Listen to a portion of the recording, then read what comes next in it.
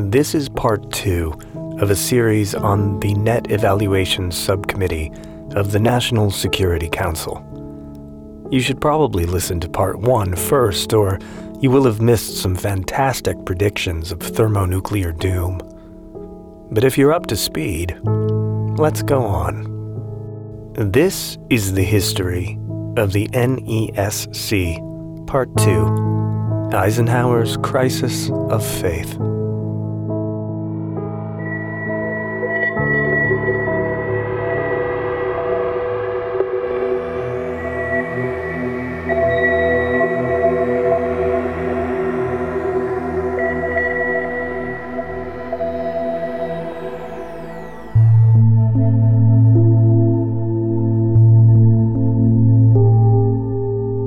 In 1956 brought another installment of the Net Evaluation Subcommittee's report on the ability of the Soviet Union to wreak havoc on the United States in an all-out nuclear-armed conflict. The details of the 1956 report are sparse. Even after more than 60 years, these reports and their summaries are heavily redacted, if they're declassified at all, and the 1956 report remains among the most elusive. What we do know comes from Eisenhower's diary. He wrote that retired Air Force Lieutenant General Harold L. George gave the annual presentation. The subcommittee's findings were based on 2 scenarios describing a nuclear attack in 1958. The first of these gave a month of strategic warning, but no one would know the exact hour of the attack. The second scenario was that there wouldn't be a warning until Soviet bombers reached the network of radar picket stations strung across the far north from Alaska to Greenland, known as the Distant Early Warning Line, or DEW line.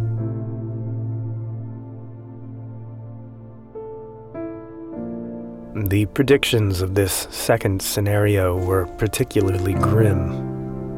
Eisenhower wrote in his diary, "The United States experienced practically total economic collapse, which could not be restored to any kind of operative conditions under 6 months to a year. Members of the federal government were wiped out, and a new government had to be improvised by the states. Casualties were enormous. It was calculated that something on the order of 65% of the population would require some kind of medical care, and in most instances no opportunity whatsoever to get it." Now, that is a big change from the optimistic thinking of previous years. In fact, in just 3 years, casualty estimates had risen from roughly 7% to 65% of the U.S. population. Based on the 1960 census, that would be the injury or death of 116 million people in the United States alone. The first NESC report had described a scenario in which industry not only recovered quickly, but essential wartime production actually survived intact. 3 years later, the analysis couldn't assume that any industry would survive. Eisenhower called the overall picture of destruction appalling.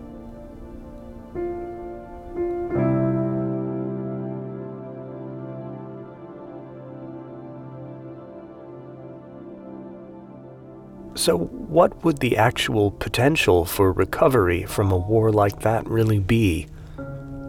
Eisenhower himself summarized the situation. He said in a meeting of the National Security Council, "It would literally be a business of digging ourselves out of ashes, starting again." So much for optimism. Industry, the economy, and the population. Just rust, dust, and ashes. Now, While the 1956 NESC report and its summary are missing, the minutes of the National Security Council meeting where it was discussed do exist, and they have been declassified. In that meeting, Eisenhower said, and these are his words, "The whole prospect of an exchange of all-out blows with thermonuclear weapons simply staggers the human mind." What he was referring to was the NESC estimate that the Soviet Union could launch an attack in 1959 that could kill 40% of the U.S. population, seriously injure another 13%, and disrupt the political, social, and economic structure of the United States. If the U.S. failed to prepare to fight a war like that, the outcome would be a Soviet victory in a single blow. Eisenhower asked the gathered members of the NESC an existential question. He said, "Considering the magnitude and gravity of the problems covered in the net evaluation study, we come to the point of asking how much can or will the United States stand? How much destruction can the United States and its people absorb and survive?" The next year, 1957, the NESC report set out to answer him. It described a scenario that fundamentally challenged the idea that the United States could survive a nuclear war intact under any circumstances at all. On top of the annually swelling casualty figures, the report described the state of government control after a nuclear attack as, quote, "virtually wiped out, president and legal successors killed, few congressmen remaining, 18 state governments destroyed." The estimation of support for survivors was just as apocalyptic. It said, post-attack stocks of processed foods would have been exhausted by survivors by D+21, 21 days after the attack. The report also addressed the effective loss of 88% of U.S. industrial infrastructure. The recovery, in general, would be in the balance. The week before the report, on November 7, 1957, Eisenhower had been presented with the results of the so-called Gaither Report. This study was titled Deterrence and Survival in the Nuclear Age. It was heavy on deterrence and light on survival. The former Defense Secretary, Robert Lovett, remembered that reading the report was like, in his words, looking into the abyss and seeing hell at the bottom. Eisenhower had originally requested that the report address the question of what to do in the event of nuclear war. That would be the survival part of deterrence and survival. But he later realized that he'd asked the wrong question.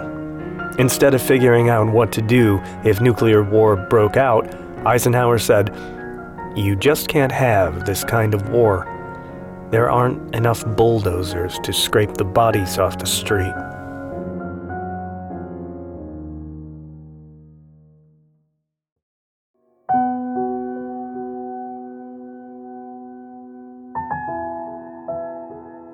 The 1958 study told the story of the collapse of the national government, widespread famine in the Northeast, a lethal blanket of radiation covering half of the nation, and 15 million dead within a year.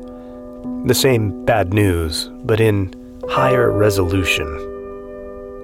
At the presentation of the report at the 387th meeting of the National Security Council, the President offered his thoughts on this annual thought experiment on the mutual annihilation of the Soviet Union and the United States. He said, "There is obviously a limit, a human limit, to the devastation which human beings can endure." This, I think, speaks to the fundamental shift in the character of war and the technology of destruction by the mid-20th century. It is a fundamental break in history. There had been no such limit to endurance prior to the atomic age. The morning after any new height of holocaust and catastrophe, humans just started digging out and planning for survival and revenge. But by the end of the 1950s, Eisenhower's question had to be asked, because there was something entirely new under the sun. The 1959 NESC report was the last to be presented to Eisenhower. It described a Soviet surprise attack with what was termed a 48-hour strategic warning. In a real-world scenario, I would assume that this warning would come about when Red Army divisions started to mass on the West German border and Moscow was emptied of people, and the chimneys at the Soviet embassy started sending up smoke signals. For the purposes of the 1959 report, the warning gives the federal government a chance to get out of town and bury themselves in the several emergency sites in the Federal Arc. The Federal Arc is a string of secret bunkers and operations centers within about 300 miles of Washington, D.C. The report that year described an aftermath in which blast damage opened windows, walls, and roofs in the homes of 30% of the pre-attack population, letting in fallout. Fires would swallow up 150,000 square miles of the continent. Most of that area would be urban, so the land on which 28% of the pre-attack population had resided would be consumed, along with 28% of the pre-attack population, one assumes. And then comes a lethal blanket of radiation over half of the land area of the United States. Eisenhower had been exposed to these reports every year since their inception, on top of the other various commission reports on the environmental and physiological effects of nuclear war. Armed with this body of knowledge, he remarked that it seemed to him that the estimate of the final effects of fallout were too low. He asked his science advisor, George Kistakowski, to comment on whether that might be the case. Kistakowski admitted that no one really knew. Eisenhower injected a dose of his own brand of common sense into the meeting. He reminded those present that fallout from a single Soviet or U.S. nuclear test was measurable globally, and the NESC report assumed 1,000 times the fallout produced by all of the nuclear tests up to the present, within just a few hours. So that seemed like a problem to him. He said, in a very reserved and very presidential understatement, that the scientific reports seemed to indicate that the long-term fallout effects would be serious. The chairman of the Atomic Energy Commission, John McCone, said that information developed by the AEC showed that fallout effects were undoubtedly serious, but the situation would not be as bad as On the Beach. On the Beach was a 1957 novel and then 1959 film in which the whole world dies under a slowly creeping radioactive cloud, and Anthony Perkins puts on a uniquely non-existent Australian accent, but I will leave that up to your own research. Though it might not kill the planet, McCone admitted, after 5,000 megatons of nuclear weapons had been exploded, quote, it no longer matters what target was hit, because a lethal blanket of fallout will be produced regardless of the target. Eisenhower digested this and said that a nuclear exchange of the kind they were talking about, quote, might put so much fallout in the atmosphere that no one would want to live in the northern hemisphere.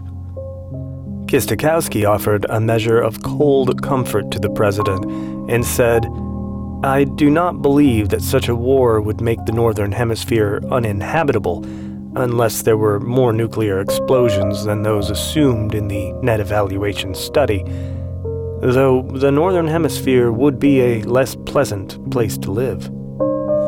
Eisenhower agreed with this. "I feel sure of that conclusion," he said.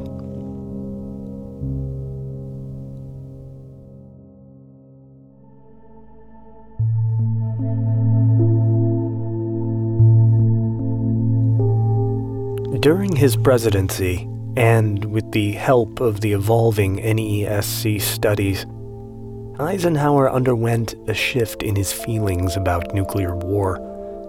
He was never exactly a fan, having seen World War II from the top down, but his opinion had changed. As he stared down the possibility of nuclear-armed conflict during his 8 years in office, he moved from understanding nuclear war as a destructive but winnable conflict to an ultimately apocalyptic one. In the early days of the NESC studies, victory through superior numbers seemed possible. Before a more robust understanding of the effects of radiation and fallout reached Eisenhower's desk, rebuilding seemed a natural extension of victory, and life after the war seemed at least marginally livable. But that idea didn't last long. Increasingly, the reports of the NESC described two nuclear powers in parity, each capable of annihilating the other. Eisenhower's entire concept of a winnable nuclear war faltered on this fact. During his presidency, nuclear war had come to mean mutual suicide.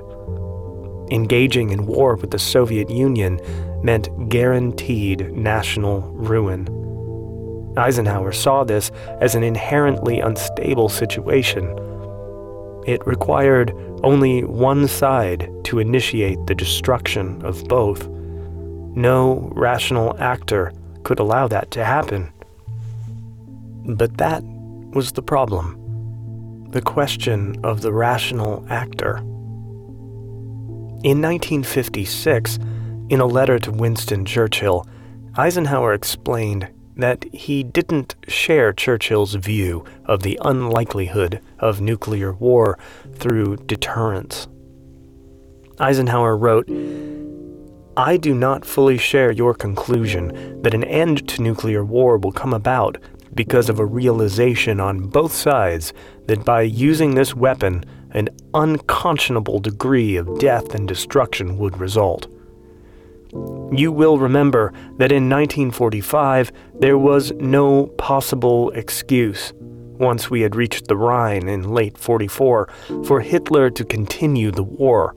Yet his insane determination to rule or ruin brought additional and completely unnecessary destruction to his country, brought about its division between East and West, and his own ignominious death."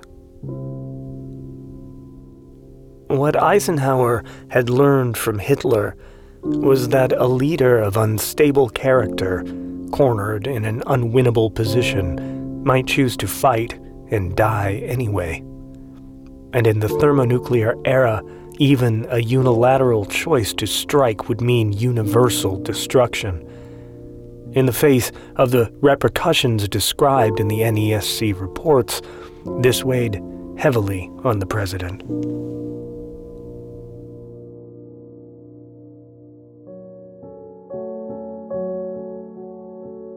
Eisenhower came to the presidency with a measured hesitation about nuclear war, but he also had assumptions about the usefulness of nuclear weapons. During a news conference on March 16, 1955, he was asked about the potential use of nuclear weapons in a war in Asia, a question born out of the fact that Korea had come to a stalemate in 1953. He responded, quote, I see no reason why they shouldn't be used just exactly as you would use a bullet or anything else. But the NESC reports given to Eisenhower during his presidency offered a look at the speed of technological change, of historical change that would define the early Cold War. From a winnable war to unrecoverable catastrophe, the NESC offered the president a look at not what must be, but what might be in the coming months and years. And in that space, the pause offered by the predictions, Eisenhower changed. At the 1956 Republican National Convention, Eisenhower said, "We are in the era of the thermonuclear bomb that can obliterate cities and can be delivered across continents. With such weapons, war has become not just tragic, but preposterous. With such weapons, there can be no victory for anyone. Plainly, the objective now must be to see that such a war does not occur at all." Not just tragic, but preposterous.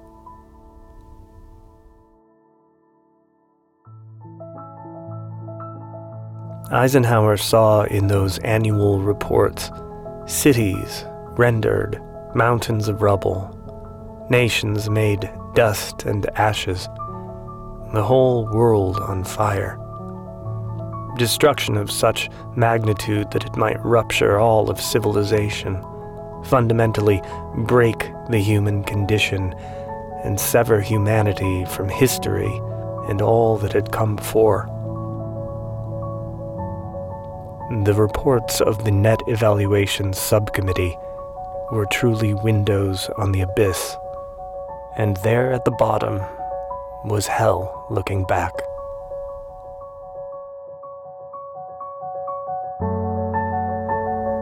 This week's episode was written and produced by Dr. D.J. Kinney. That is me. This week's music by Kai Engel, Vortex, and Alan Shpiliak. Follow The Vault on Twitter and Facebook at Cold War Vault, and check out the website for show notes and links to everything you've heard this week at coldwarvault.com. Until next time.